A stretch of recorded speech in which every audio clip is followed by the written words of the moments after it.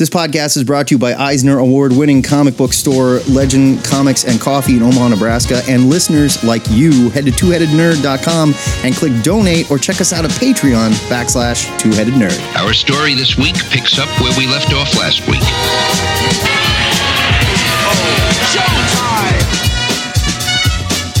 Broadcasting from the Ziggurat at Omaha in caverns deep below the metro area, it's our pleasure to welcome you to episode 714 of the Two-Headed Nerd comic book podcast. I'm your head number one, and my name is Matt Baum.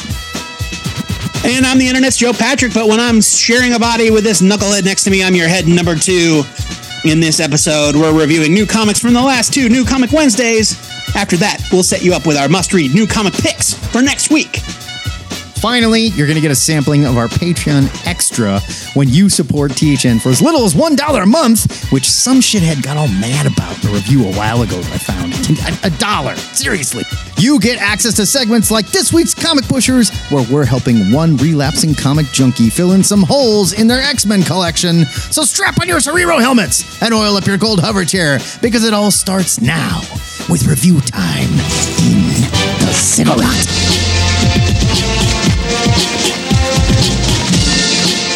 As we tend to do, we'll begin by discussing 6 comics from last week and then jump to 6 from this week. If you're doing the math right, that makes 2 New Comic Book Wednesdays. Each comic we discuss gets to forever carry the shame of our buy it, skim it, or leave it ratings, regardless of the fact that we are making this shit up as we go. And if you're just hearing that for the very first time, welcome to your first episode of the Two-Headed Nerd Comic Book Podcast. I hope you survived the experience, huh? Yeah, really. This time, our new comics pile features Thor putting on some old duds, the return of Canada's premier super narcs, some dark X-Mans, some even darker spaces, but it all starts with Cap's new group of mutant Avengers. New Comic Book Day, August 16th. We begin with Uncanny Avengers number 1. It's from Marvel. It is 36 pages. It costs $4.99. It's written by Jerry Duggan.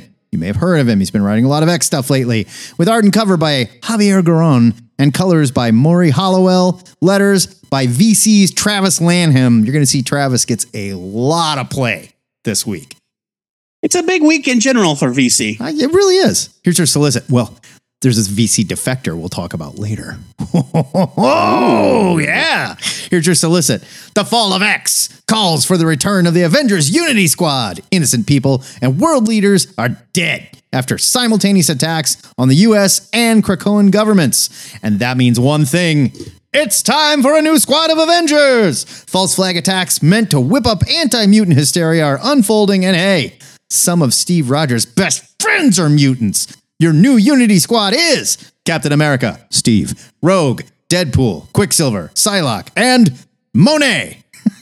It was going by another name in the book, but whatever. They must solve the mystery of the identity of the new murderous Captain Krakoa and stop his team of killers from igniting the fires of a new war. Plus, a bonus page written by Jonathan Hickman. Who are the gods? God, you guys.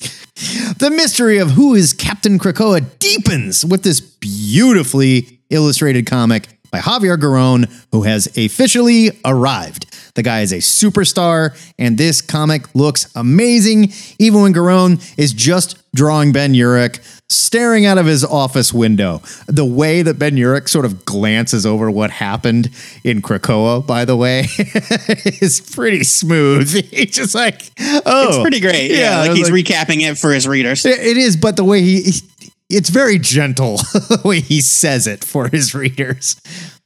Duggan resets the events of Fall of X for those who are just joining the action before he gets into some particularly bloody action with Quanon, who I guess goes by Psylocke these days, and Penance, who is referred to as Monet in the solicit. We were talking about that earlier. I'm not sure. Look, I mean, Cyclops doesn't go by Cyclops 24/7. I suppose, but he just goes by Scott. He doesn't have another code name, you know? Well, Monet's not his code name. Monet is her name.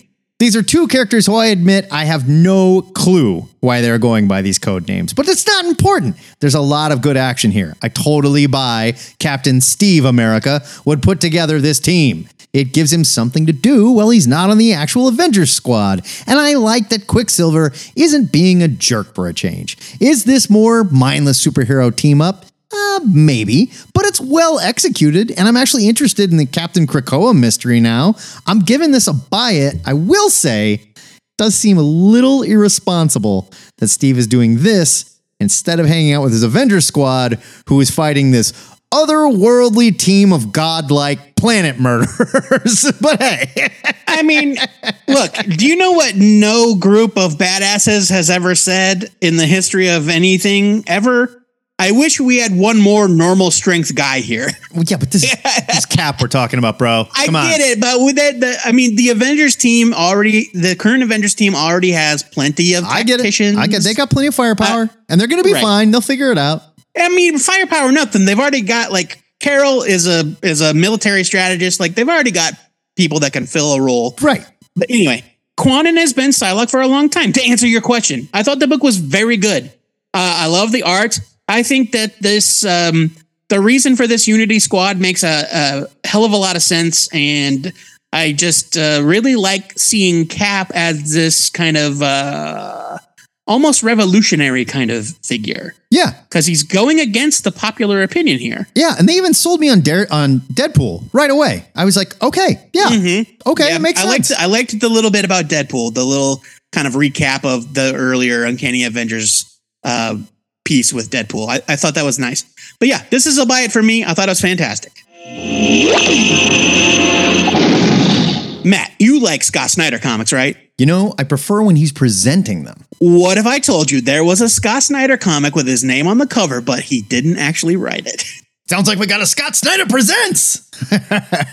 Then you're in luck. It's time for Dark Spaces, the Hollywood Special #1 from IDW. It's written by Jeremy Lambert, with art by Claire Rowe, colors by Jordi Belair, letters by Becca Carey. It's 36 pages for $3.99. We kid, of course. Oh, Scott Snyder is presenting this one. Right, yeah. Yes. We're going to get into it, but obviously we're joking. Here's your solicit. All aboard the Hollywood Special, the 1942 luxury train touring the United States to support the war effort. On board is fading star Vivian Drake, doing her part to boost morale and finally give the tabloids something other than her nose-diving career and shambles of a family life to write about. But when the Special pulls into the coal mining town of Minersville, PA, amid the collapse of a mine, Vivian finds herself facing every failure and bad memory she's bottled up in the form of what the miners found in the dark. The thing they call the Mismatch Man. Gross. Who feeds on pain and regret. So, we were joking earlier, but it's clear that neither one of us really understand what Dark Spaces is. Is it a shared universe? Is it just an umbrella of stories with like a horror bent? Does it even need to have a horror theme? It sounds like just kind of things curated by Scott Snyder. Just a thing that he wanted to present. Sure. And that's fine. Sure. Yeah, we've seen things like that before. It's just like we weren't familiar. Yeah, Avatar had a whole library of Frank Miller's whatever that he had nothing to do with. Right. So. I thought they were all written by Snyder, like ideas that Snyder came up with, but apparently not. Anyway, it doesn't matter. The Hollywood Special #1 focuses on tarnished relics from Hollywood's golden age, stuck on a cross-country train tour selling war bonds. Lambert's script feels very much part of that era. You can imagine the narration playing over a film version of the story. Naturally, the stars don't shine as brightly in reality as they do on the screen, and we get some heartbreaking insight into Vivian Drake's life. Lambert only introduces the barest hint of the supernatural hook in this issue, but it offers the potential of some fun psychological horror in the issues to come. The art by Claire Rowe and Jordi Belair is great, reminding me of the ink-heavy work of Chris Samnee, but it's harsher and more angular. Yeah, I totally agree. Rowe does an excellent job portraying the differences between the Hollywood facade and the reality of Vivian Drake and her traveling partner, actor Lou Gaines. The glamour that Vivian projects covers up a shabbiness and a sense of loss. Gaines is a shirtless, muscled adventurer in his movie poster, but he's an emaciated wisp of a man with ribs protruding from his thin frame in real life. Dark Spaces, the Hollywood Special #1, sets up an interesting premise with compelling characters, and excellent art. I'll be back for more. I'm giving this a buy it. Yeah, I don't know Claire Rowe. I don't know where she came from. Her art is excellent. Excellent. This book looks so I recognize the good. name, but I can't place it, so I'm going to Google it real quick. Do it. And like, doesn't hurt that Jordi Belair is here either. The guy is a master when it comes to colors and like all the flashback stuff they do that's in the brown sepia tone. Oh, the black and white. Yeah, no, it's black and white. Or black and white. Both are just excellent. This is a great looking book. I'm with you. It's sort of presented strangely, just in like, what is it? But I don't care. It's a good story. I'm going to read more. Really like this creative team. Giving it a buy it. I don't know what else to say. This was a lot of fun. Just kind of a weird package.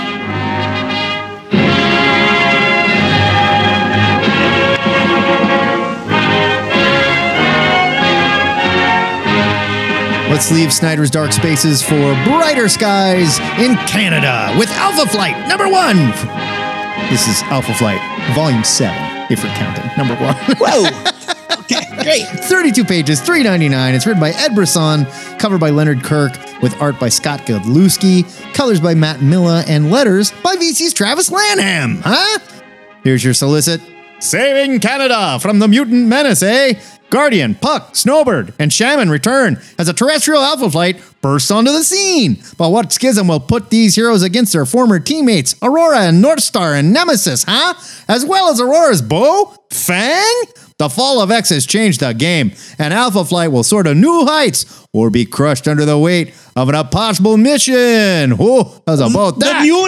The mutants are here to stay, and what's Alpha Flight gonna do about it? Finally, Marvel listens to their fans and answers the question we've all been asking since Fall of X started. What is going on in Canada? Well, the only Canadian super team worth mentioning is back in action, minus two of my favorite characters. Hold on, is there another Canadian super team? Maybe. Yeah, there's Beta Flight. Come on. There's a Mega Flight too, but they were bad guys. I mean, derivatives don't count, do they? I don't know. I don't Maybe know. they did. Sasquatch, who I think is dead, and Doc Samson is currently Dr. Sasquatch. I don't remember quite how that happened, and Madison Jeffries, who's replaced by the original Box's kid. Also, we get a return of a character from Alpha Flight Volume 3, 2004, but who cares, and does anyone remember Nemesis anyway? This comic looks good. Godlewski gets better every time I see his work, but Brisson's story reads like an extremely non-essential Fall of X tie-in that hopes old-school Alpha Flight fans won't miss some characters, and they're just happy the team is doing something. I saw the twist coming a mile away, and by the way, we did that in X Factor Volume 1, guys. And did I miss why Dakin was calling himself Fang? No. Joe Patrick corrected me on this. He's not dressing like Sabretooth. There's a whole thing that took place in Steve Orlando's Marauders book where he was gifted the outfit by... the answer is yes, you did miss it. Yeah, but I learned. And I was like, nah, I like Dakin better than Fang. Give me a break. Fang. I'm giving this a skim it. And seriously, who gives a shit about Nemesis? No one does. I mean, nobody. To answer your question, yes, I remember Nemesis, but only because I have a mind like a steel trap for that sort of dumb shit. I remember that volume of Alpha Flight. Clayton Henry drew it. It's terrible. It was bad. It's where there was like a young version of Major Maple Leaf. Was the leader, and he ended up being an asshole or a villain or something. Anyway, it's bad. It didn't sell, and nobody cared. So why are we referencing it? You know, I don't know. This comic is fine. It's fine. And like you said, it's exactly the plot of the original issues of X Factor Volume 1, where they look. It's not even a spoiler. It's not even a spoiler. They're pretending to be mutant hunters. Like Alpha Flight's really going to turn against the mutants. That's just it. Their friends are their team used to be full of mutants. Right. And if you go into this going, oh, I guess that's what they're doing now, then you don't know shit about Alpha Flight or you're a moron. Now, I do think it's fair to say that you might consider it a twist that the mutant members of Alpha Flight, Northstar, Aurora, etc., that the team fights in this issue are also in on it, and they're all just putting on a show, like they're play acting. That's kind of fun. So, like, they're putting on a show for the cameras, right? For Department K or whatever, Department H. It's fine. It's fine. The art's fine. Scott Godlewski, his art is up and down from project to project. He drew, I want to say, I don't remember which one. I want to say maybe it was the Superman Night Terrors. He did one of the 2-issue Night Terrors minis, and it's gorgeous. Best looking thing I've ever seen the guy draw. And then this was just kind of okay. You know, it's fine. Whatever. Yeah. It's a skimming for me as well. I'm not sure you'd need to read it unless you're an Alpha Flight super fan. Nothing big is going to happen in this Fall of X, tie-in mini where, oh shit, remember that time when Vindicator killed friggin' Wolverine in issue 2? No. So the Sasquatch Walter Langowski thing was all tied to Immortal Hulk. Yeah. So Doc Samson got the Sasquatch body, and I think Walter Langowski just got a human body back. I don't know if I don't remember if he survived or not. Something happened in the pages of that Gamma Flight mini where that took place, where he turned was into it Gamma Flight? Yeah, Gamma Flight. Where he turned into Dr. Sasquatch or whatever. And I can't remember exactly, but it was forgettable. That's because nobody remembers that. Yeah, because it was completely forgettable. Who cares? Just bring me Sasquatch back. I want Langowski. Come on. And there's nothing wrong with Samson. I like Samson just the way he is. I don't need him mashed. Get your Sasquatch out of my Doc Samson, okay? Vindicator. She didn't ask you out here, Wolverine. I did. Been a long time, little man. While we're on the subject of comics that will have little to no impact on Fall of X, it's the Cull #1 from Image Comics. That is fair. Prove me wrong, Kelly Thompson. It's written by Kelly with art by Mattia De Iulis, letters by Hassan Otsmani El Hau. I'm not stopping to apologize this time. We've already done it. Everybody knows I don't know how to say it. You may as well 32 just pages. Stop to apologize. Well, I'm just saying I'm not going to stop anymore. All right. It's 32 pages for $3.99, and here is your solicit. Miniseries premiere. Thanks, Image. Eisner-winning writer Kelly Thompson of Black Cloak and superstar artist Mattia De Iulis of Captain America team up for their first creator-owned work together. Something is killing the children horror vibes mixed with the Goonies-style adventure as 5 friends set off to shoot a short film on a forbidden rock near their home the summer before they all go their separate ways. But that's not really why they're there. One of them has lied, and that lie will change their lives forever. Like the Hollywood special, Kelly Thompson only gives us a tiny tease of the actual sci-fi horror hook of the Cull, but this time it comes early in the issue in the form of a quick little snippet of what's being filmed. The rest of the pages are devoted to introducing the book's large cast of friends. The plot of the Cull is very familiar. It gives off Stranger Things vibes mixed with Paper Girls. Even some of the characters feel like they rolled off that same assembly line. There's the one with the missing brother, the one from the broken home, etc., etc. It's not bad at all, but it just felt like I'd seen it all before, which made an already slow-moving issue feel that much slower. Mattia De Iulis' art is hyper-realistic and dances right on the good edge of THN's Salvador LaRocca to Greg Land scale. The figure drawing and the color work is outstanding, and some of the environments are really breathtaking, but then the artist will apply textures to backgrounds that seem obviously photoshopped in, and it takes me right out. Yeah, it's the Olivetti effect, right? The Olivetti effect, yes. Yeah. That is not to say that it's poorly executed, because it's not. But it's not my cup of tea personally. You might like it, and that's between you and God, baby. There isn't anything about the Cull #1 that's bad on a technical level, but some aspects of the art and the too familiar story kept me from loving it as much as I thought that I would. I'm giving this a skim it for now, because right now, there isn't really anything about it that I feel like I haven't read already. Well, speaking as an atheist, I really like this art. I thought it was gorgeous. I mean, I can't believe how good. That's between you and Galactus, buddy. I can't believe how good some of this looks. I do agree. There's some definite digital affected backgrounds going on here. And the more that I look at it now, the more it stands out to me a little bit. It's not killing me, though. I don't think it's as blatant. As we've seen. I think it's the thing is your mileage may vary. Yes, I agree. Like there are times where it's the Olivetti effect, where it's so blatant that Cable is standing in front of a picture of the Empire State Building. You know, like I can't stand it. But yeah, I don't think this is that bad.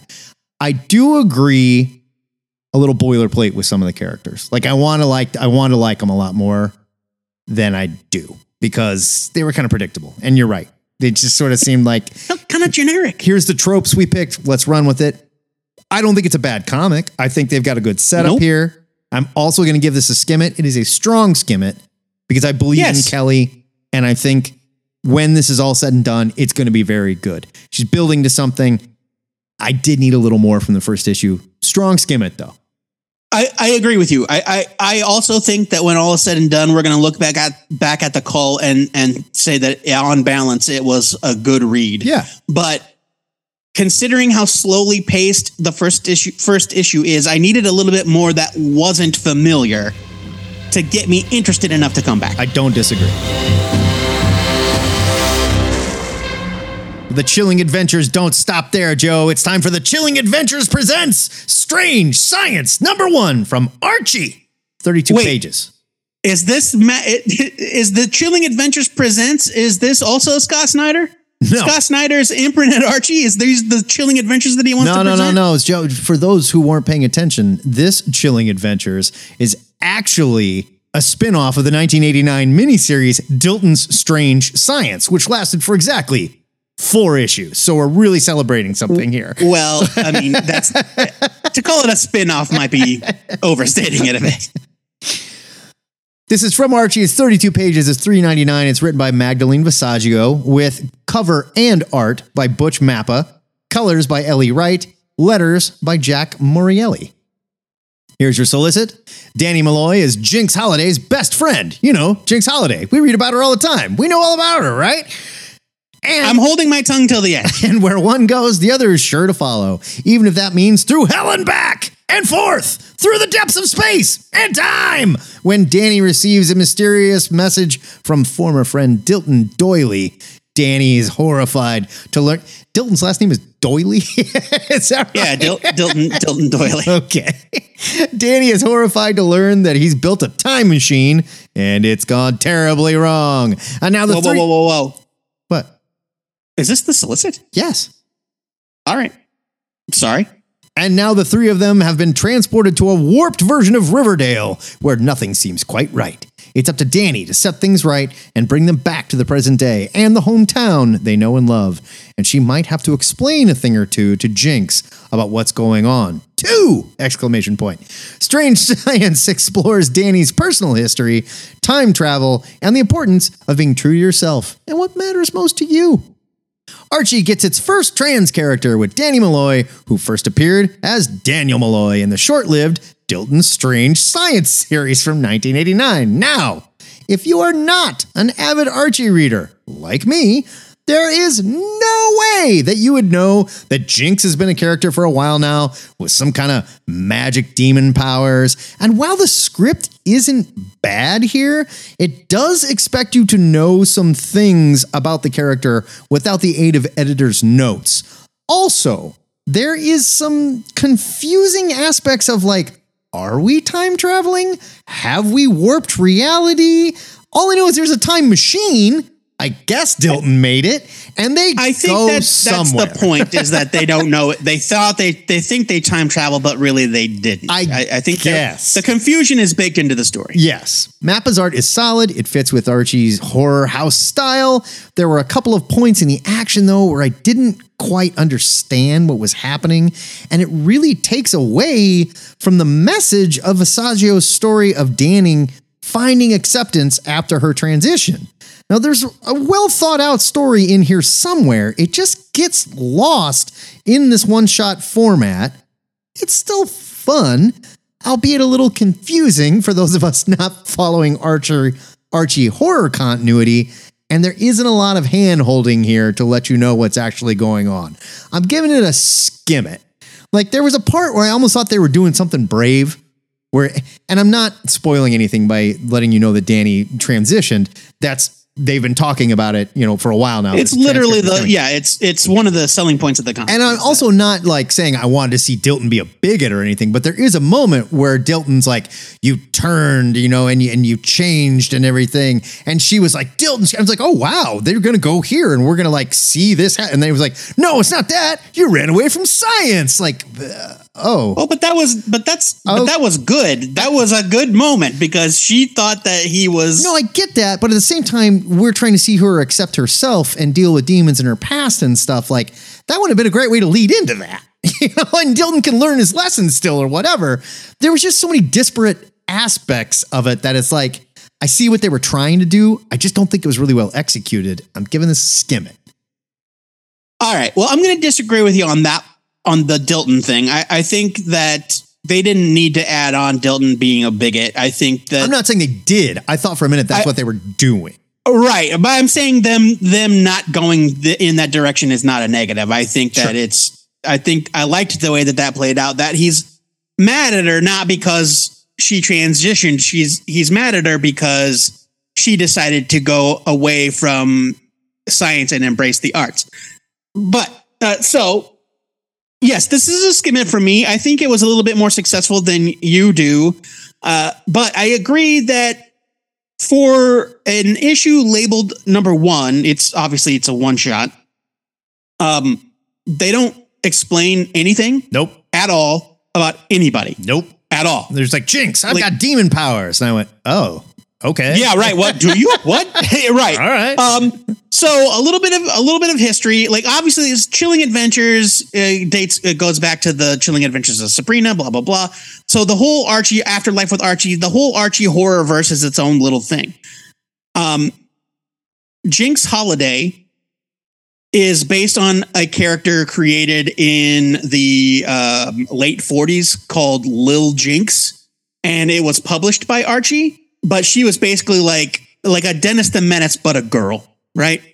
Fast forward to the early the early 2010s, when Archie did that kind of fast forward thing where Archie got married. They reintroduced Jinx as a teenager. And that's kind of how she came back. And then when the horror verse started, Jughead the Hunger versus Vampironica. Sure. Introduced, as it does, introduced an alternate version of Jinx where it is revealed that her father is Satan. She's got magical powers, yada, yada, yada. Just like Hellboy. Just like Hellboy. Right. So yeah, essentially this is a horror verse version of a very, very old Archie character, very obscure. I actually read a ton of Little Jinx comics as a kid because they reprinted them in those grocery store digests. Sad. And so when she showed up again, I was like, holy shit, that's Little Jinx. Fair enough. It's very weird to see her as like a shit talking Satanist with demon powers. It's bizarre, but I agree. I think that the story about Danny finding acceptance is a little bit more successful than you think it was, than you thought it was. But I do agree that there's a lot of stuff that probably would have made it a little bit easier to swallow if they had just maybe given us a recap page or anything, even like the way that it's executed, where it's like, I'm being chased by this thing. And then she like literally has to explain to the reader exactly what's going on. Like there's no way you would go, oh, that's what that is. Well, you know what? I actually, I'll defend that moment as well, because I actually thought, I thought that I knew what it was, and then I doubted myself, thinking there's no way Archie's going to do that. I thought it was Archie. I thought it was a zombie version of Archie. Well, yeah, and that's just it. It wasn't clear at all what the hell was going on. Well, but I only doubted it because I didn't think that Archie Comics would have the guts. But here we are. I mean, I thought it was effective. It's a skim it for me because I think the execution could have been better. But there was a comic called Afterlife with Archie where he was a zombie. You know what I mean? Okay. Look, you want me to spell it out? I mean, it's kind of spoiler proof. Yeah, we don't need to spoil it. Don't spoil it. I mean, whatever. It just is. The thing that she was being chased by, I didn't think Archie was going to have the guts to do that, and they did. Fair enough. Everything's Archie. Come on, let's go with the Archie Show. If there's one thing you need to know about Joe Patrick, it's that I like my X-Men like I like my spaces. Dark. Oh, wow. It's Dark X-Men #1 from Marvel. It's written by Steve Fox with art by Jonas Scharf and Nelson Daniel. Colors are by Frank Martin. Letters are by VC's Clayton Cowles. 40 pages for $4.99. And here is the solicit. Welcome to the Dark X-Men. Hope the world survives the dark experience. It's dark. Dark. It was so dark. So dark. Following the explosive events of the Hellfire Gala, Madeline Pryor realizes the world needs the X-Men now more than ever. Havoc and Gambit have served on the team before, but never one that looks like this. And how does Gimmick, breakout star of Marvel Voices Pride, fall under the Goblin Queen's sway? I don't know.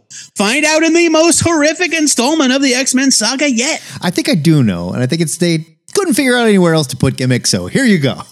Well, I mean, I thought Gimmick was already a character. You know what? We're going to get into it. Your opinion of Dark X-Men will depend on your tolerance for the Goblin Queen and her limbo-adjacent shenanigans. Like it or not, this nonsense is firmly entrenched in the X-Men's lore. There have been crossovers devoted to it, so we might as well get some use out of it, right? Steve Fox picks up Madeline Pryor's story following the events of Dark Web and the restoration of her broken memories courtesy of Jean Grey, who, let me tell you, is having quite a week herself. Oh, yeah. Anti-mutant protesters are out in full force, even outside a flaming demon castle planted in the middle of New York City. You know what? If I was an anti-mutant protester, you know where I would not be protesting? Outside the Hell Mansion. But, I guess I don't hate anything that bad. I love that Madeline Pryor and her consort, Alex Summers, aka Havoc, have basically opened Xavier's School for Gifted Weirdos at the Limbo Embassy. And Azazel notwithstanding, I also really love that this team is basically a cast of nobodies, plus Gambit and Archangel. Though I want to know why Maggot didn't merit a spot on the cover, damn it. He's in the book. Why isn't he on the cover? Fox uses some forgotten characters from the short-lived Children of the Atom series as a catalyst for bringing the team together, and it works for me. Children of the Atom is where I thought Gimmick came from, so it must have also starred in that one shot as well. Was in Children of the Atom, correct. Yep. The way our boy Albert is brought into the mix is really fun as well. The art by Jonas Scharf is dark indeed, well suited to the tone of the series and its cast.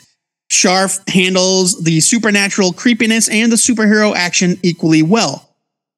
The art by Nelson Daniel in the backup story is a different matter. Mm-hmm. The story itself, which flashes back to the Limbo Embassy's first week of operation, is fine, but the artist makes a lot of weird choices and some of the facial expressions are laughably bad. Like, look at literally the last panel on the final story page and tell me what is going on with Havoc. I think he's having a stroke. Hellions was a title that seemed like a bad idea at first, but ended up being one of the best books of the first act of the Krakoan era. Dark X-Men #1 is a fun read that kind of scratches that same itch. Fingers crossed that it reaches the same highs that Hellions did. I'm giving this a buy it. The backup story, meh. The rest of it, light. Buy it. I didn't have quite as much fun with this as you did. I don't love Havoc's status quo. He's like glommed onto Madeline. I still don't totally buy it. And I just think they're doing him kind of dirty. He's always been that way. I don't get why Gambit is here. I don't know. I mean, like, was it bad? No. Do I need M-Plate and friggin' Azazel on an X team? Absolutely not. I don't see any reason why some of these characters would be like, yep, I guess we're on the same team together now. Like, no, I'm just finding it hard to buy and hard to swallow. I love group of misfit X characters thrown together, have to work, whatever, but I'm not buying this yet. It was fine. The backup story is terrible. I can't give this better than the backup story. The art in the backup story is abominable. I can't give this better than a skim it right now. They're going to have to sell me on something with issue 2 or I'm done. I will say this. I think it's kind of weird that two characters that used to have their own home dimensions to call home, to rule, like M-Plate and Azazel, would really give two shits about the mutant plight on Earth. Right. That's just... Or in America, not even on Earth, just in America. Is Azazel even a mutant? Or is he a demon? Can we make up our goddamn minds, please? Maybe it's both, man. I don't know. Barf. New Comic Book Day, August 23rd. The X hits keep coming with Realm of X. Number 1 from Marvel. It is 32 pages for $3.99. This was written by Torrin Grönbeck with art by Diogenes Neves and your letterer, VC's Clayton Cowles. Here is your solicit, leaping straight from the astonishing events of this year's Hellfire Gala. The unlikely team of Magic, Mirage, Marrow, Dust, and Typhoid Mary find themselves stranded in Vanaheim. And what's even more confusing, the locals seem to believe that they hold the key to fulfilling a prophecy that can either raise the realm to riches or cause it to fall to ruin. With Magic's powers malfunctioning and a mysterious figure amassing power on the outskirts of the realm, these X-Men are going to have to band together if they want to stay alive long enough to find their way home. Grönbeck seems to be Marvel's go-to for all stories set in Thor's stomping ground that don't star Thor. And here, she's writing an all-female team of displaced X-Men. Apparently, they were all sent there when all the mutants walked through the Krakoan gates for the final time after the events of this year's Hellfire Gala. And Typhoid Mary, who seems to have a much better sense of humor than I remember. I don't know much about the mutant Curse, not to be confused with Curse with a K. That was a different character, but she's not a mutant. Curse with a K, not a mutant. Yes. Different character. But she seems a little overpowered for me and perfect for a magic story that's complete with a prophecy and a mysterious witch whose identity you'll be able to guess with her very first appearance. I wanted to chuck my iPad across the room. The comic looks fine, but again, this reads like more Fall of X filler that probably won't affect anything outside of this miniseries. If you're a fan of the characters, then go for it. You might dig this. If you can get past the fable-esque narration, which kind of drove me nuts. And don't try and tell me you love Marrow, because no one loves Marrow. I love Marrow. No, you do not. I can't get Yes, this I do. any better than a skim it. Joe, she doesn't have Marrow powers. She has bone powers, but we can't call her Boner because that's inappropriate. Okay. Okay. Well, Cyclops has 2 eyes, but we don't call him 2 eyes. We call him Cyclops. He wears a thing with one big eye. All right. Oh, shut up. His goggles could easily have 2 goggles instead of one long thing. Nobody loves Marrow. Wolverine's not a Wolverine either, you jerk. Okay. Hey, I hated this. Hated. With like a capital H. I didn't even think there was enough to hate. I thought it was just kind of meh. Oh, there was plenty to hate. I don't agree that this book looks fine. I thought the art was terrible. The panel layouts make no sense whatsoever. They are so atrociously bad. And I thought maybe, oh, well, they're in this kind of mysterious place and they don't really know what's going on. Maybe it's on purpose. No, I don't think so. I thought the dialogue was stilted and weird, and I get that Torrin Grönbeck is, from Norway or whatever. But obviously, no shade, but I thought the dialogue was rough. Trying to tell this fable, make it sound like a fantasy story. Yeah, and I look, and I get it. Like the plot is solid. Like sure, okay, there's these particular X characters that ended up in Vanaheim when the portals went screwy. Fine, and the prophecy, this, whatever. Okay, I get it. Fine. The execution of this did not work on any level for me. This is a leave it. I really strongly disliked it. That's fair. I'm sorry. I'm really sorry. I normally do not, I don't have such a visceral reaction. But when I looked at this book and I got about 10 pages in, the revelation of the villain, I joke, but I actually did get so angry.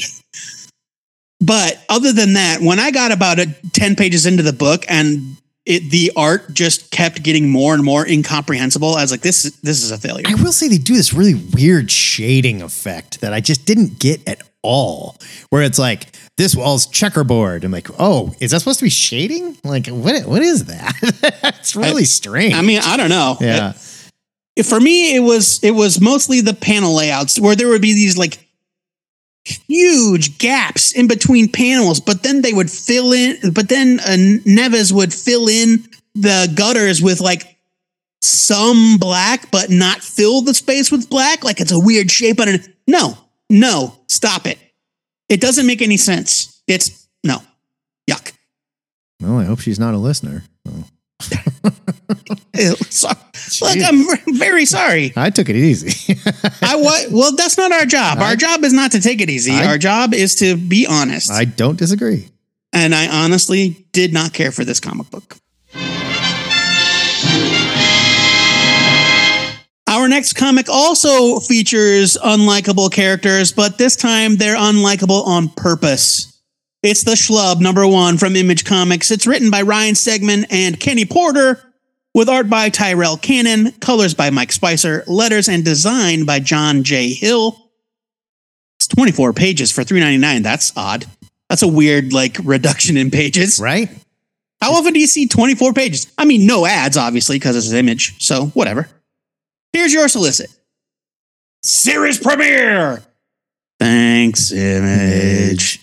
Vanish artist and writer Ryan Stegman and Superboy writer Kenny Porter team up with Beef Bros artist Tyrell Cannon. I remember Beef Bros. Beef Bros. For a new action comedy series featuring colors by Mike Spicer. You might remember Mike Spicer from Murder Falcon. That dude is really good. He is really good.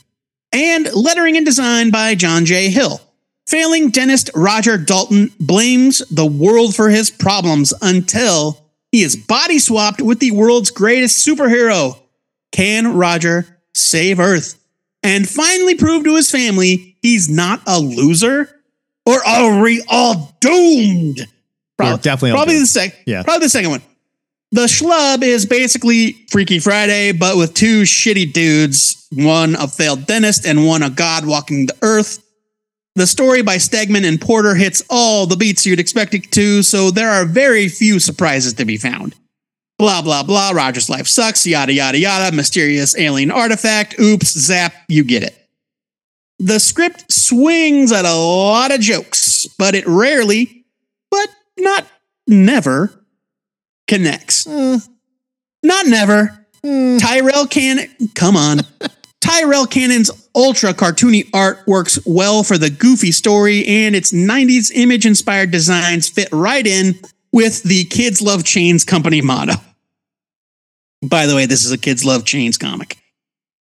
And there's an inexplicable final page where it looks like the hero's symbol is printed on the back of a jean jacket, so, that's fun. It serves literally no purpose, but I thought it was kind of funny. The Schlub #1 is a comic with a predictable premise that isn't quite as funny as it thinks it is. But I thought that there was still enough of a germ of an idea to like here that I'll at least check out the second issue. For that reason, I'm giving it a skim it. Okay, you talked me into some things during your review. I did not like this when I read it, and it was guilty of being unfunny, in my opinion. Oh, yeah, no, you're Just right. Guilty of being unfunny. And if that's what you're going for in a script that is very predictable, very paint by numbers, then there's nothing there. There's nothing. I think the art was pretty good and it was kind of fun and I like the designs as well. And I think that's what's steering me away from saying this is a complete leave it. But there's not a lot of great stuff going on here, to be perfectly honest. If you can't be funny, what are we doing? Especially with something this simple, Right. And this is another one like The Call where I will need a second issue to finally make up my mind. I'm not reading a second issue. I'm going to be perfectly honest. I'll let you know how it is. I'm not going to give it a leave it because I do think the art is pretty good and I see him working, but this is a very low skim it for me. It was unfunny enough to be boring and I wanted it to be over while I was reading. I'm giving it a leave it. I'm giving it a leave it. I can't fight it. I mean, it's fine. Stick to your guns, man. Yeah, there was if nothing. you didn't like it, you didn't like it. There was nothing here for me. And I like both these creators and I see them working, but if it's going to be funny, we got to make it funny, guys. This was not funny. I don't think any of the jokes landed. Didn't do anything for me. It wasn't very funny. It wasn't funny. It's true. You're right.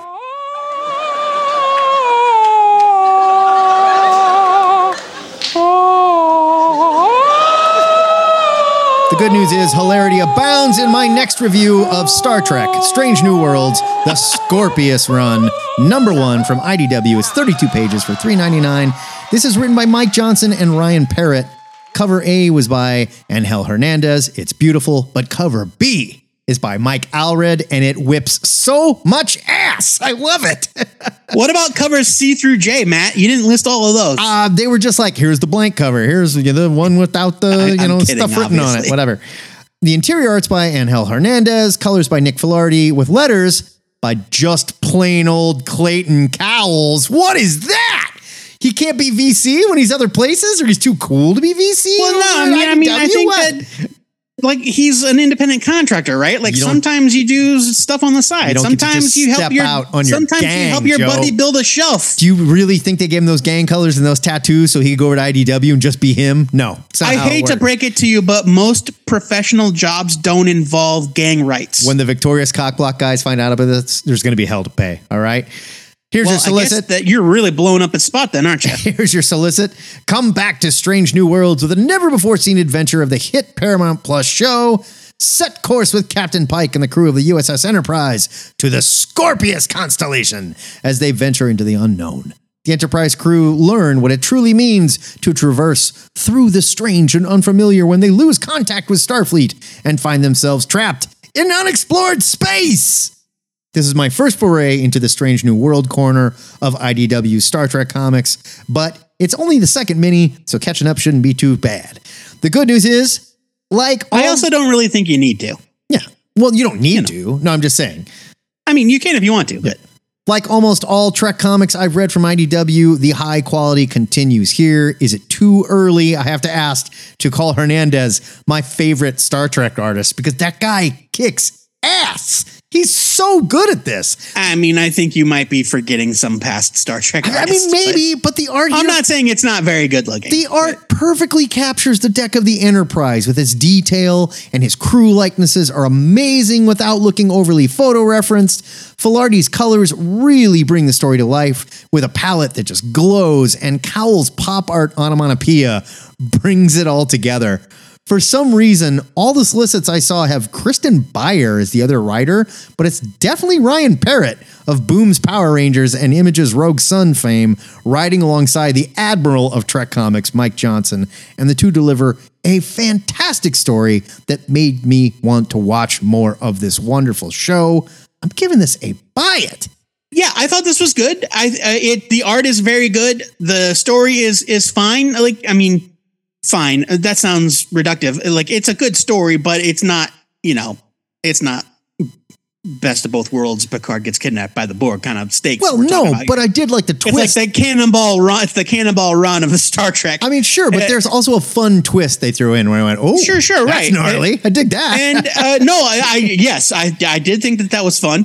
And I'll tell you this, if you think that illustrated car chases are hard, wait until you get to draw illustrated starship races.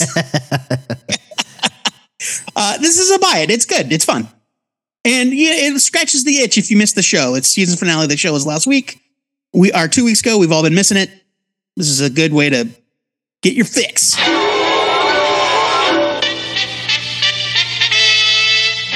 Matt, sometimes one finale just isn't going to cut it. And you got a finale a second time. Our second finale is the Captain America finale. Labeled number 1, I'm sure. I didn't look, but I'm sure it's there. It is. It's from Marvel Comics. It is written by Colin Kelly and Jackson Lansing, with art by Carmen Carnero, colors by Nolan Woodard, letters by VC's Joe Caramagna. It's 40 pages for $4.99, and here's your solicit. Cap's final stand. Captain America takes his final stand. We just said that. Against the Outer Circle. Using information gathered from friends on the inside, Steve Rogers sets his sights on releasing the world from the Outer Circle's influence and ending the Century game for good. The explosive conclusion to the groundbreaking story of Sentinel of Liberty is here, and you won't want to miss it. Sorry, Symbol of Truth. I guess you don't get your own finale. Following the conclusion of Captain America: Cold War, Marvel gives us a second conclusion that I didn't really need. Captain America: Sentinel of Liberty was a favorite here in the Ziggurat with its tale of the Century game, a decades-long conspiracy tied to the creation of Captain America and every major event of the past 100 years. It was a really intriguing plot that dug deep into Cap's history and affected the lives of his closest friends and allies. But then Marvel forced a crossover that dovetailed that title with its companion, Symbol of Truth, which resulted in a story that was far less than the sum of its parts. That's not really this issue's problem, as Kelly and Lansing do a fine job wrapping up their own mega arc. And yet it is their problem because I found that I really couldn't care less. There's also a very confusing scene where Bucky's cat kills a member of the Outer Circle, and I can't stop thinking about it. The cat kills the guy, right? I think that's slashes him in the face, kicks him in the butt. I mean, I'm looking at it again now. And then the guy is dead. I'm looking at it again now, and like, I guess they're implying that he was surprised and he fell and died. Because if not, the cat just killed him. But fell from a height? No. Did he fall on something? Was he crushed? No. He fell and there was a crunch. There's a giant crunch. That's all I can tell you. The cat kicks him. There's a crunch sound, and the man is dead. That's all I know. That is all that is clear. I will say that. So I guess Bucky's cat has. I don't know. I don't want to know. I don't want to know. I really wish that the Cold War crossover hadn't taken all of the momentum of Sentinel of Liberty away. At best, it was a mediocre event that means nothing in the long run. And at worst, it's a story that soured my enjoyment of the rest of this series, which I was loving. And that's not even to mention Marvel's marketing of the next era of Cap stories months before this one ended. As much as I enjoyed this era of Captain America up to that point, Cold War ruined it, and this finale just felt kind of hollow to me. An unnecessary ending to a story that I had already put out of my mind months ago.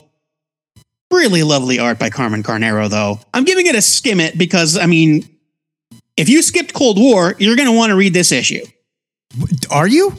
If you, because it's the finale of the Century War thing. But you don't need to read it. If you skipped Cold War, whatever, just be done.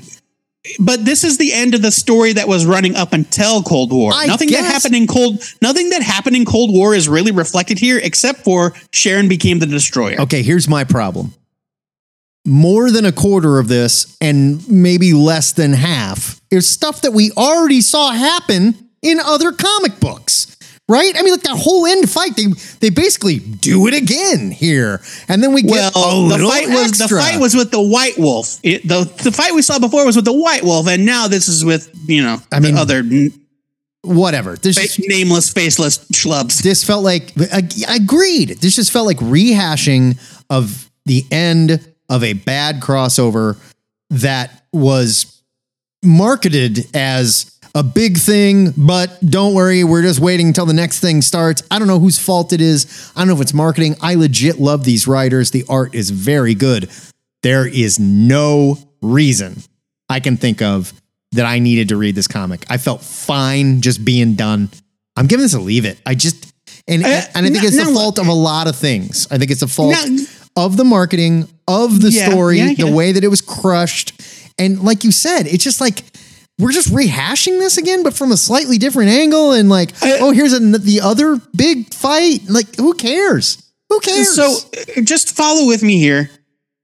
If you were reading Captain America: Sentinel of Liberty and you saw the crossover coming and you did not want to read the crossover and you just skipped the crossover, you would still want to read this issue to read the conclusion, the resolution of the Outer Circle story. But that's just it. I didn't, because the crossover spoiled me so much on the other story that that's you though, and that's why this is a skim it. No, but because that's not somebody else out there might not feel the same way. That's not just me, because like the Bucky stuff that's going on in here, I already learned what was behind it and didn't buy it and didn't feel good about it, and I just didn't need more of this. I didn't need it at all. It looks perfectly good, but there's no reason to spend money on this comic book. It's a leave it for me. But and that's fine. I'm not going to try to talk you out of it, but a skim it to me means I didn't really need this, but you might like it. So it's a skim it. There's enough about this particular comic that somebody might like it. The cat It's not a bad comic book. You're good with the cat thing?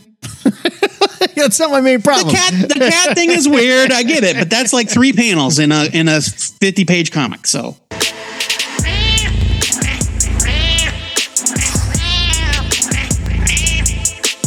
everybody loves a killer cat, but let's talk about a killer bird for a minute here with Penguin, #1 from DC. It's 32 pages, $3.99. It's written by Tom King with cover and art by Rafael De La Torre, colors by Marcelo Maiolo, and letters by Clayton. Don't call him VC's Cowles. He's not VC here either. What's going on?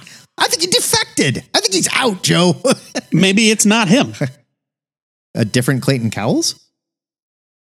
Oh, it still says Clayton Cowles. Also a comic letter?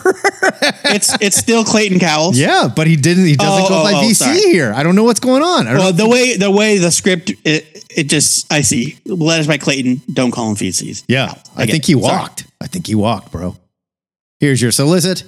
Revenge is for the birds.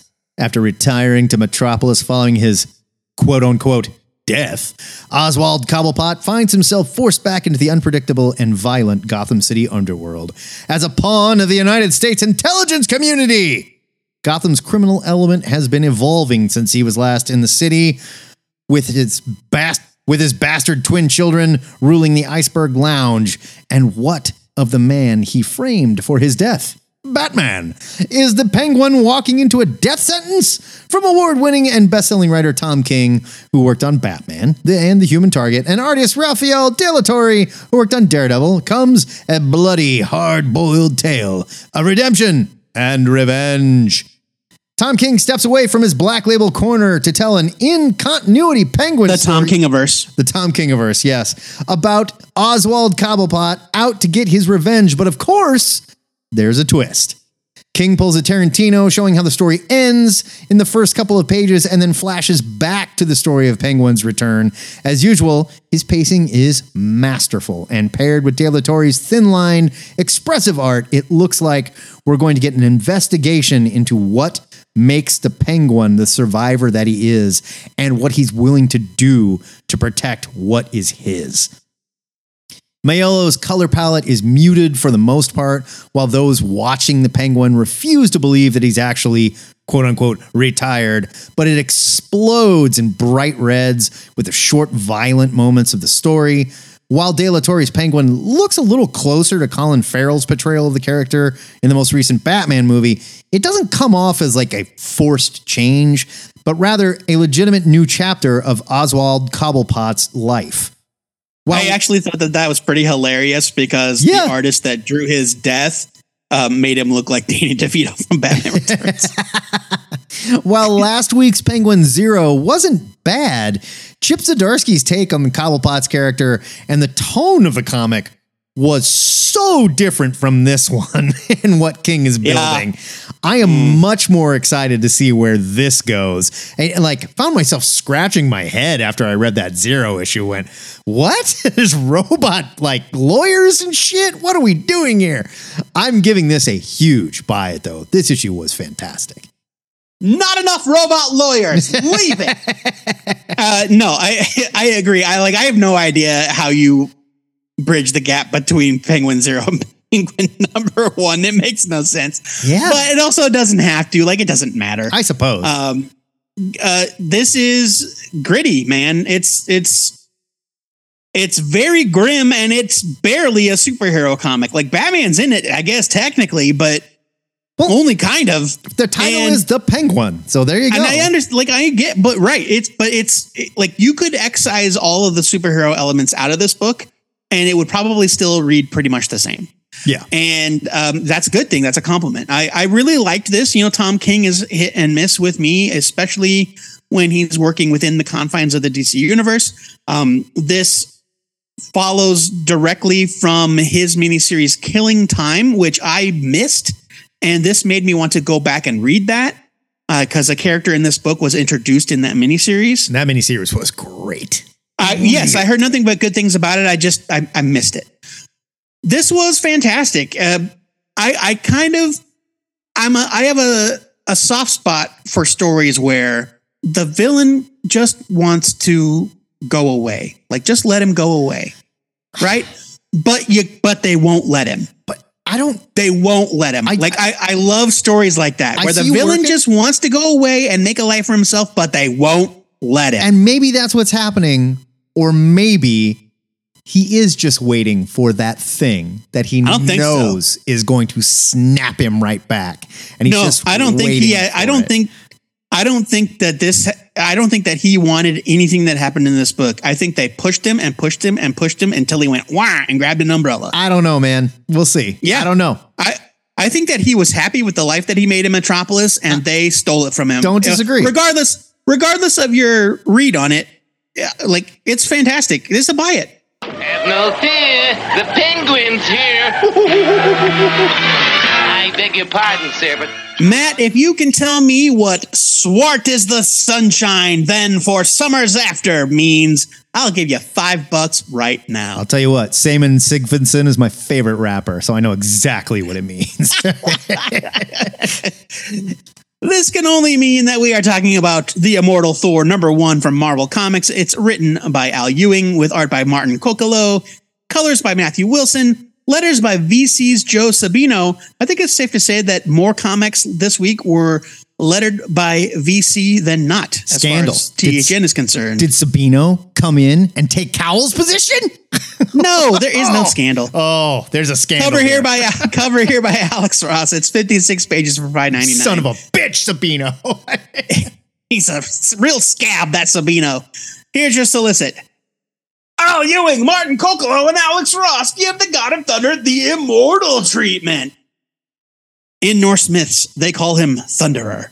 Viewer has he been called, and Hloridi. The gods know him as Asgard's king, keeper of Mjolnir, hero of the tales. When injustice grips the earth and ancient powers bring down the sky, he fights for those who cannot. And when the tale is done, we will know what that cost him. This is the story of the Immortal Thor. Plus a bonus page written by Jonathan Hickman. Who are the gods? It would be a mistake going into the Immortal Thor expecting it to have the same vibe as the body horror nightmare that was the Immortal Hulk. Where I think it will be similar is in how Al Ewing uses completely unexpected methods to change the way we look at an iconic character.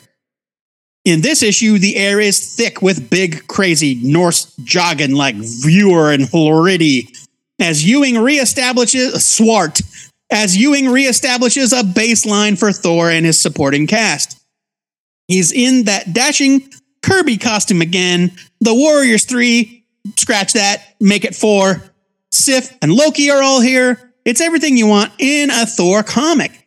But then there are dark secrets hiding under the surface as Loki gives Asgard a gift. And there's an edge to Thor that maybe wasn't there before as he convinces a group of frost giants to run with nothing but his normal speaking voice. And we start to learn the horrible lesson that there's something far greater to fear than gods. The art by Martin Coccolo and Matt Wilson I remember now. The art by Martin Coccolo and Matt Wilson simply appears to be really well executed superhero art at first. But then they deliver some truly jaw-dropping pages as the story's real threat starts to emerge.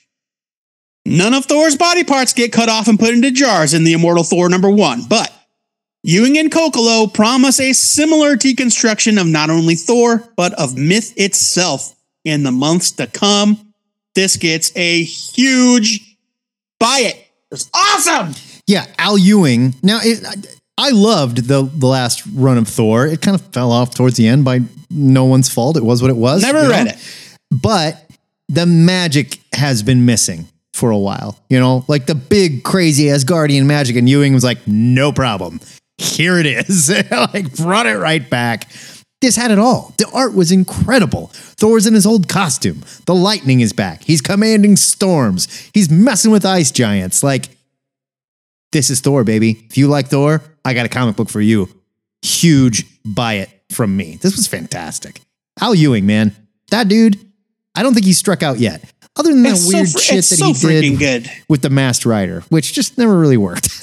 I mean, other than that.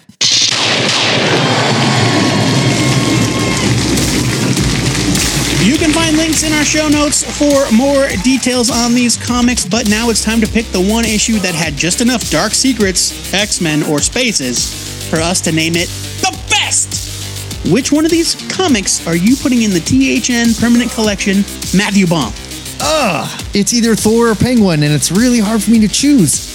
I think I'm going to go Penguin. I think I'm going with the Penguin because I think it's way harder, in my opinion, to write a comic book like the Penguin, starring the Penguin, with very little Batman and no superheroes, and make it as compelling as it was.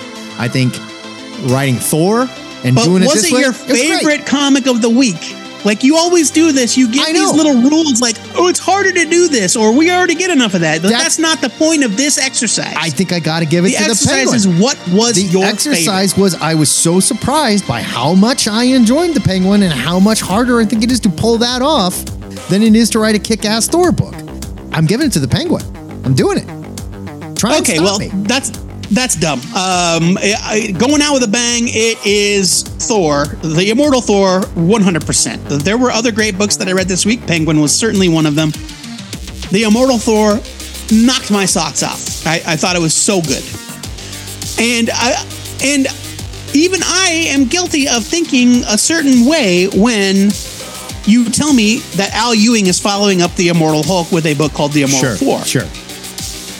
And of course it wasn't going to be what we were all thinking. It's going to be something completely different, and it's off to such a great start. And boy, oh boy, this is going to be the book that makes Martin Kokolo a star. Yeah, he's definitely on the map now. No question. I mean, the dude's insane. He's so good.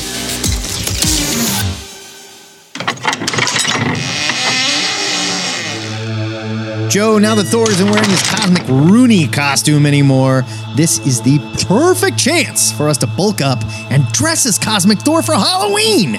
We've got just over 2 months, and I've got a line on a shitload of mutant growth hormone. So let's head up to our Sanctum Sanctorum and get those pants off so I can give you your first injection. But while I wipe your bottom with a tiny little alcohol toilet, why don't you distract yourself from the little pinch that's coming by telling the listeners about your must-read pick for next week, NCBD Wednesday, August 30th. I believe it's pronounced toilette. Toilet. I think it's toilet. It's not an alcohol toilet. Man, I wish I had an alcohol toilet. Let me tell you. Oh boy. That sounds like my kind of party. That would save so much time. Gross. My pick for next week is The Devil's Cut, one shot from Distillery. It's written and drawn by Various. It's 72 beefy boy pages for $9.99. Here is your solicit. The Devil's Cut is your introduction to Distillery, a new publisher redefining creator-owned comics. In the aging process, the whiskey that evaporates is called the Angel's Share. But the most potent spirits are captured in the wood, the Devil's Cut. This is The Devil's Cut, unfiltered stories from the most fearless creators, offering a distinct taste of the quality to come. 72 oversized pages printed on premium paper, featuring a flight of high-proof work. Wow, the metaphors are heavy. From our founding creators, including Scott Snyder, James Tinian IV, Tula Lotte, Mirka Andolfo, Jock, Becky Cloonan, Brian Azzarello, Mark Bernard, and Elsa Chartier, Lee Garbett, Joelle Jones, Stephanie Phillips, Ram V, Jamie McKelvey, Junko Mizuno, and friends, including Francesco Fregavia, Ariella Cristantina, Eduardo Risso, Christian Ward, and more. They really just named all of them. Man, I feel sorry for and more though. Like, you didn't get on that list. I mean, there ain't no. I don't see a Various anywhere in there. Edited by the legendary Will Dennis. This kickoff issue will never be reprinted in this format again. Now, what that means exactly, time will tell. We had a nice discussion with Chip Mosier on our very own Discord. Shout out to the Discord, and a reason for you to go join it if you haven't. We've had some laughs at Distillery's expense, joking about their business model or not understanding their business model. Chip very wisely stepped in and said, hey, look, all the answers are forthcoming. Don't you sweat it. Trust me. It's all going to make sense. And you can't argue with this lineup of creators. And so this is the first taste of what Distillery has in store. For good or for ill, next week, we're going to see what they're all about. Yeah, we're going to find out. My pick for next week, it's a Batman crossover because I can't resist them. It's Batman, Catwoman, the Gotham War Battle Lines #1 from DC 48 pages. That title. Where are the colons and the You don't need 'em. hashes? It's too violent. You don't need them. It's 48 pages for $5.99. This is written by Chip Zdarsky and Teenie Howard with art by Mike Hawthorne. Why did I do that? There we go. Here's your solicit. The Bat Cat War starts here. Crime is down in Gotham City. Could that be a bad thing? A coordinated effort in Gotham has led to a reduction in violent crime, but at what cost? Villains scatter as their lives begin to crumble under a new regime, and Batman recovers from his epic battle through the multiverse and the horrors of night terrors. One name runs through his mind. One name at the heart of his new, safer Gotham. Catwoman. A conflict that's been brewing for well over a year finally hits the streets, and it will fracture the Bat family as war erupts.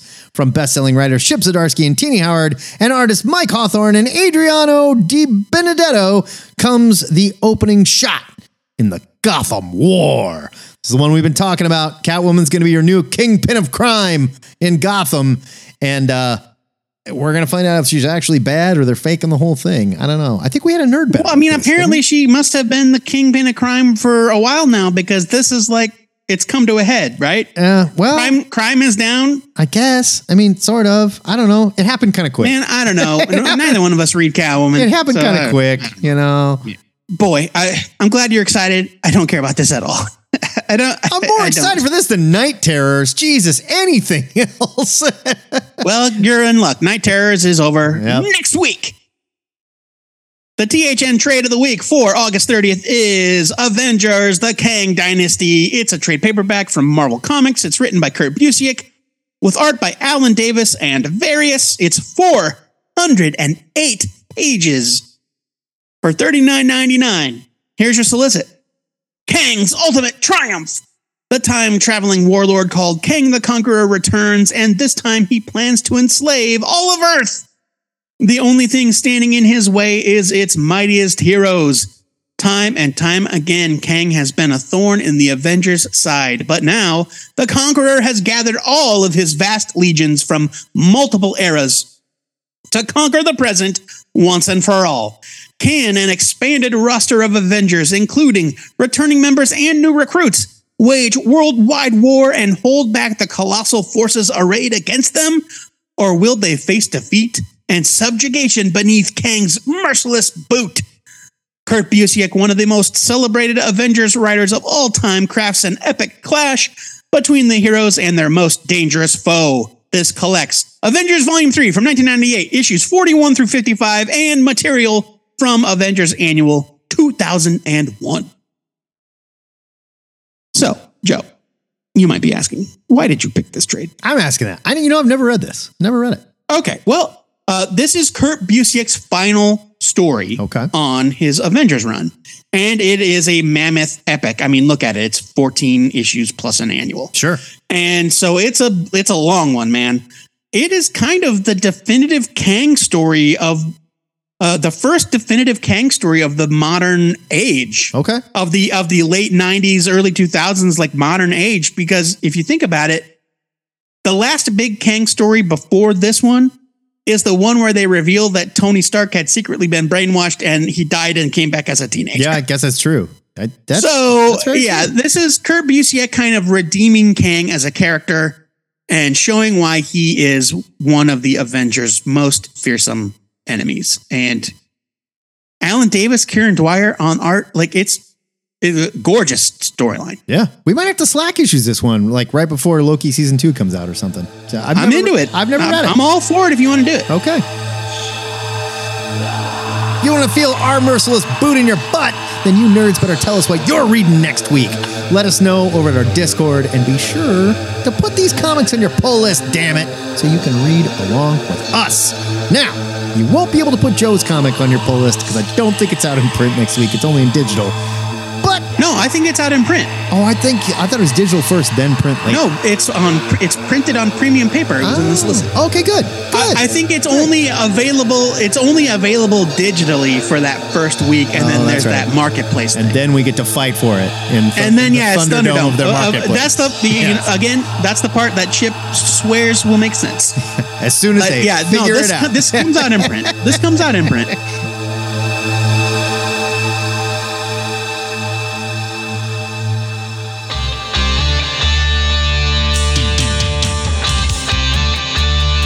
Before we shut this episode down, you're in luck, nerd. Yes, you, because you get a sneak peek of the amazing content that you get access to when you support THN on Patreon for as little as $1 per month. I mean, you're not as lucky as the people that do support us on Patreon for $1 a month, but you could, because they get the whole thing. You could pay to be that. That's the thing. But yeah, if you want to be a little bit more lucky, kick us $1. I figured when you were old enough, I'd talk to you about comic books. Tell you to stay away from the garbage that pushes that junk. I'm so high! Nothing can hurt me! No! Welcome to your THN Extra, the Comic Pushers edition, where we are back. And this time, we're slinging some highly addictive X product from the 90s and early 2000s. 2006, that's still early, right? The 90s and beyond. Sure. 90s and beyond, yes. About a 14-year gap, let's say. Fair enough. One of our favorite Discord junkies came in looking for some X books. His name is Mark Stern. Here's what he had to say. All right. I'm firmly on board with stating I'm a fan of the Claremont era. Excessive accents and thought balloons and all.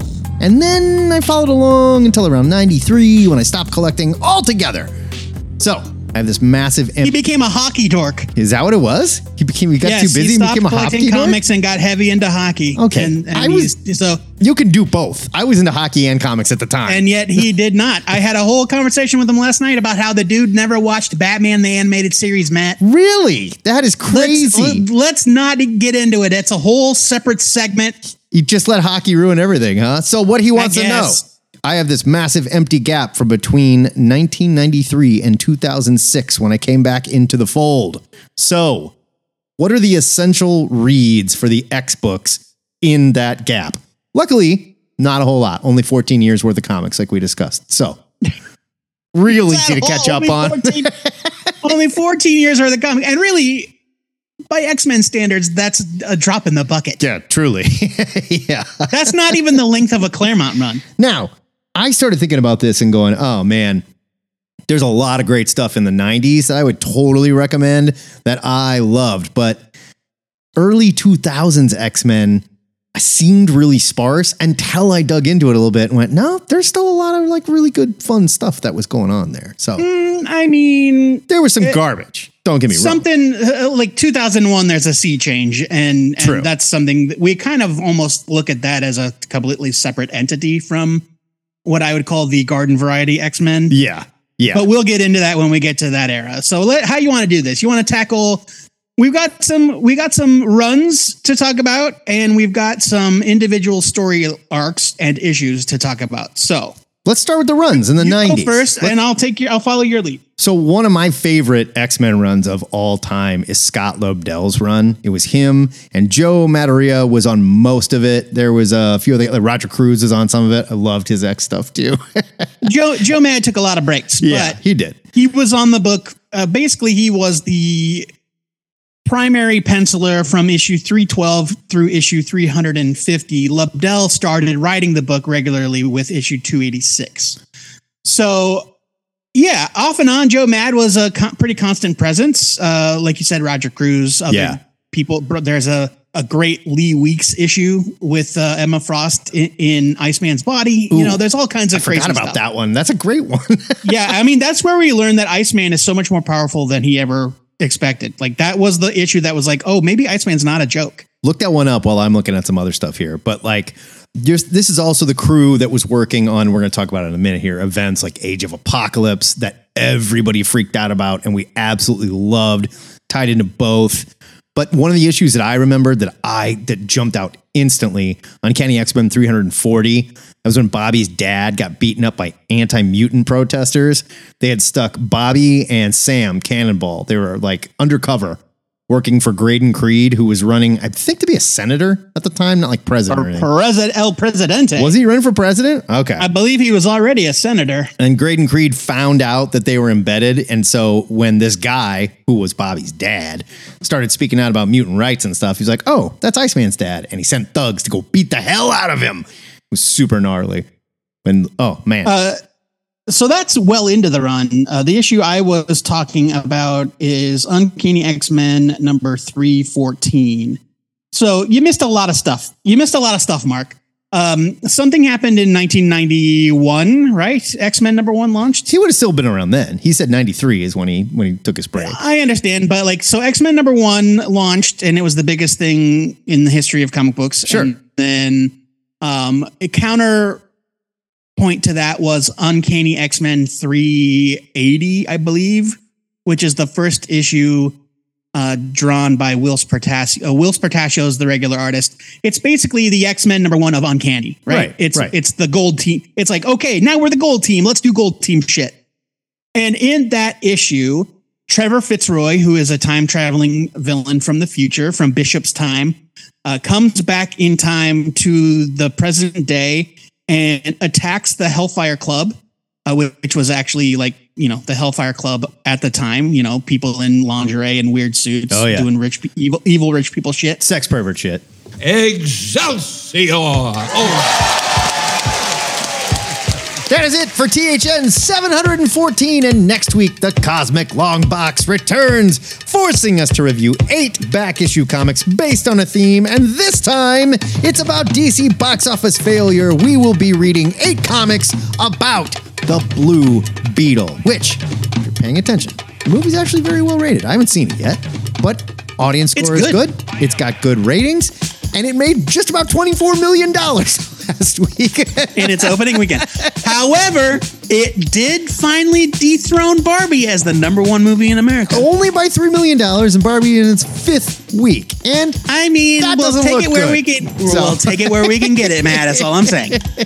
But we're going to read about Blue Beetle. It'll be fun. If you need more THN in the meantime, join us for our THN cover-to-cover gang hang on Saturdays, 11 o'clock Central. I will be there this week.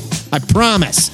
I don't believe it. Check out our Discord for details on that. Joe Patrick, what else can these nerds do at our Discord? You can get in on the action before we even air the show on the THN Discord. We've got an episode discussion thread for just that purpose, or maybe you want to answer the question of the week. And this one is a visual question, so pay attention. This comes courtesy of Mark Stern, aka Cuckoo Studio, on the Discord. What is the most dog-eared, well-loved comic book or graphic novel, trade, etc. that you own? If you can, take a picture of it, share it in the question of the week thread on Discord. There's already been some fun pics. I gotta dig mine out. I think I know exactly where it is, but like if you're not posting because you can't find the thing to take a picture, don't let that stop you. Yeah, just write the title. Whatever. Just put up a picture of it, and put up any picture of it and talk about it, and like where it came from, what it means to you, etc. Please keep your question of the week's suggestions coming like Mark did. You can sign up for our Discord with the link at twoheadednerd.com/Discord. You can post about any of our segments on our server, or you can send an MP3 to twoheadednerd@gmail.com. and we'll put you on the Ding Dang Show. Yeah, send us some MP3s, you guys, about anything. I'm trying to build up like this listener mail thing and see if we can get that going. Send us some MP3s, will you? If you're new to this show and it's making you barf into your alcohol toilet, I assure you it's only because you haven't heard enough. The good news is you can hear the entire run of THN in our digital long box at twoheadednerd.com. THN is a listener-supported podcast, and it wouldn't be possible without the generosity of donors like our patron and Butt Attack Punisher Girl Gotta-Man superfan Jimbo Heavey. I dare I say, we wouldn't even make this show if he wasn't a patron, all right? If you like what you hear every week, it's easy to be a pervert, just like Jim. You can sign up to be a patron at patreon.com/twoheadednerd. I'll have you know, Butt Attack Punisher Girl, this ain't no fan service book. She has agency, and she literally whips ass with her ass. Before we go, our weekly shout-out goes to Terry Funk, R.I.P. The man just died today at age 79. One of my favorite wrestlers of all time. If you don't know Terry Funk, do exactly what his old tag team partner, Cactus Jack, a.k.a. Mick Foley, another one of the greatest Extreme wrestlers of all time, said to do, and look up Terry Funk match. You will not believe what this man put himself through. The guy was one of the best Extreme wrestlers of all time. To be perfectly fair, I cannot believe he lived until 79. R.I.P. Terry Funk, one of the best there ever was. Sad day for wrestling nerds. Until next time, true believers, remember to pre-order your comics or your retailer might just swart that ass. This is the Two-Headed Nerd, swarting off. Swart Attack Punisher girl got a man. There you go, Swart Attack Punisher.